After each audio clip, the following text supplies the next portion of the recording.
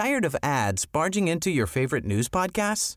Good news. Ad-free listening is available on Amazon Music for all the music plus top podcasts included with your Prime membership. Stay up to date on everything newsworthy by downloading the Amazon Music app for free or go to amazon.com/news ad free. That's amazon.com/news ad free to catch up on the latest episodes without the ads. Well, Hard to Find Books is Aotearoa, New Zealand's largest second-hand book business. The shop, you may be surprised to hear, specialises in rare and unique books. I guess they're hard to find. Its collection contains nearly 1 million titles, some of which cost tens of thousands of dollars.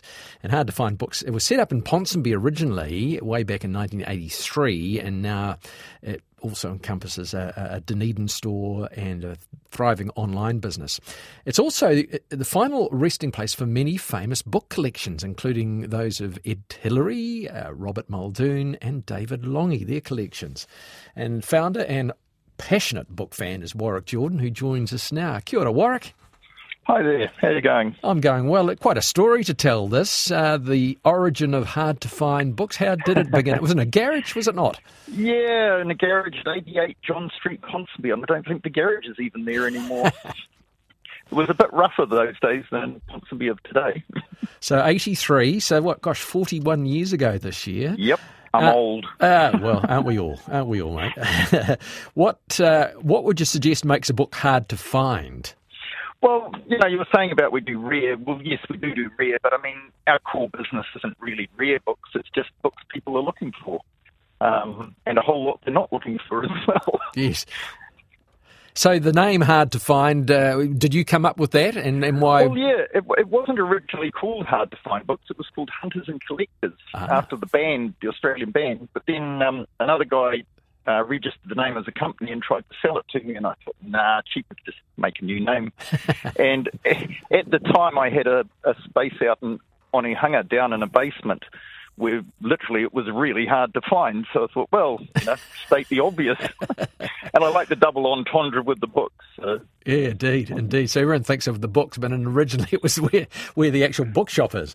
Yeah, well, it was in at one stage it was David Tour's gym after Oh, really? me.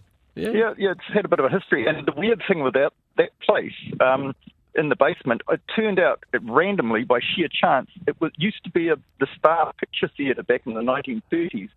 And it turns out my dad used to sell ice creams there at that time. Oh, so it was sort of a coming home in a weird way. Yes, indeed.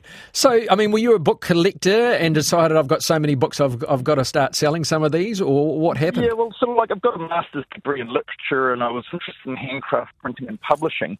And so I wanted to be a publisher, and it was too hard getting into the publishing industry, so I just decided to become one.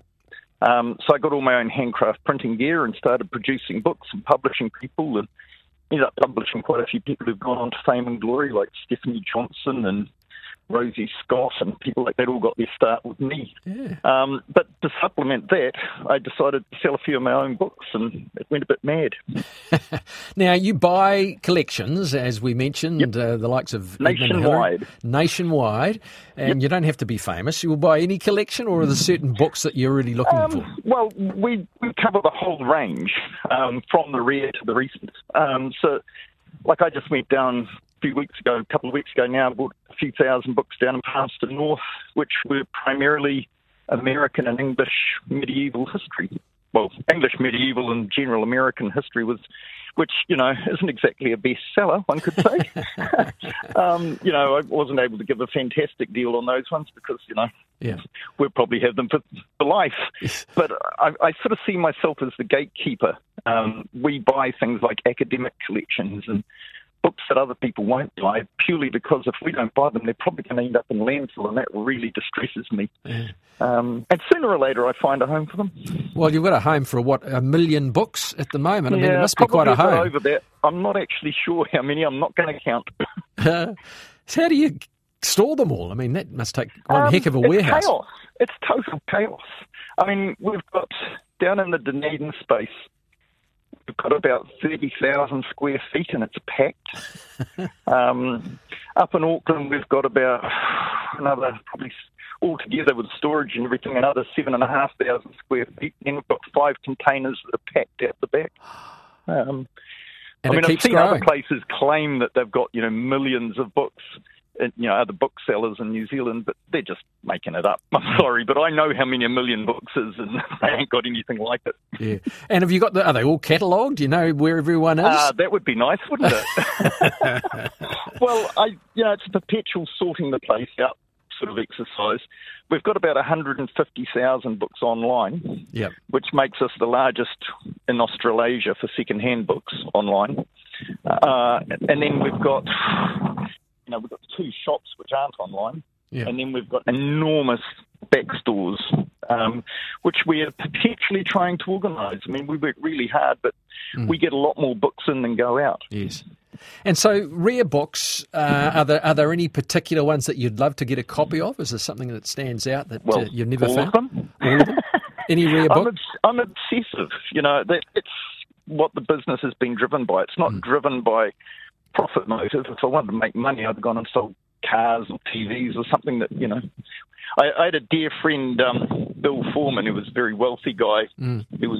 I knew years ago, he's passed away now, but he asked about my business and I explained it all to him and he just looked at me and said, "Oh, you're an idiot." And he said, "I'll set you up as a property developer. You'd be good at it. You could make a lot of money." And I just said, "Bill, it's just not me. I'm the captain of the Titanic and I'm going down with the ship." And what about some of the most valuable books and the prices you get for them, can you say? Or is that sort of commercially sensitive? Yeah, well, you do get good prices occasionally, but, a lot of the most expensive stuff sits forever. It doesn't turn over like a normal $30, $20 book. They'll sell. The ones for $10,000, $15,000, they sell once in a blue moon. Because the market, unless it's a New Zealand book, the market within New Zealand is minute. And anyone overseas isn't going to lay out big money on something they can't come and look at. Yeah. A lot of those high-end books are in very high-end bookshops overseas where they've got seriously rich people wandering by all the time. Yes. So they're not an easy sell, which makes it really tough when it comes to buying them because, you can wrap up an awful lot of money in a book that might take 10 years to sell. Yeah.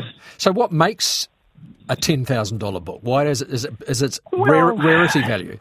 Well, a couple of examples we've got at the moment. We've got a first edition of the first English version of Dostoevsky's Brothers Karamazov, I think it is. So they had a Crime and Punishment. Sorry, can't remember which one. But, there's only something like half a dozen copies in the world of that book in that particular edition. That's amazing that some international institute hasn't picked it up. Well, it's not a great copy. Oh, okay. It's priced accordingly, and the serious collectors want a pristine one. Yes. Yeah. But one day it'll sell. Yeah. And some of the virtue, they tell me. Some of the patience of virtue, indeed. Some pretty impressive book collections. Might be my only one, but Pardon? Some pretty impressive book collections. We've mentioned a few. Oh, look, that's the fun of this job is going to people's homes. You meet some really interesting, cool people. I've met most of the famous people of New Zealand at one point or another, the ones that can read. Prime ministers and all those famous people, and they're great to meet, and it's fun. But you meet some really amazing normal people too. Yes. You just have an absolute passion for something completely obscure. Part of the fun of it is you have to learn what's a good book from what isn't, and it might be a collection of 1,000 books on diatoms, which is some microscopic creature in the sea, and you've got to figure out what's good and what isn't, and you sit down with that person and talk it through and find out, or you have to do a bit of research and figure it out. Well, it's fantastic. If they're not around, because of course a lot of us books I buy are estates and things, and the people who own them haven't got a clue, so I have to try and figure it out for them. For yourself. Hey, congratulations, Warwick. Hard to find books in Mount Eden, and if anyone has a specific... Eden Terrace. Oh, Eden Terrace. There you go. Slightly different. Neighbours to Mount Eden. Yes, indeed. But anyone who needs that specific book can get in touch and see if you can track it down for them. Thank you so much, Warwick. Sure. Thank you. Cheers. Tired of ads barging into your favorite news podcasts? Good news. Ad-free listening is available on Amazon Music for all the music plus top podcasts included with your Prime membership.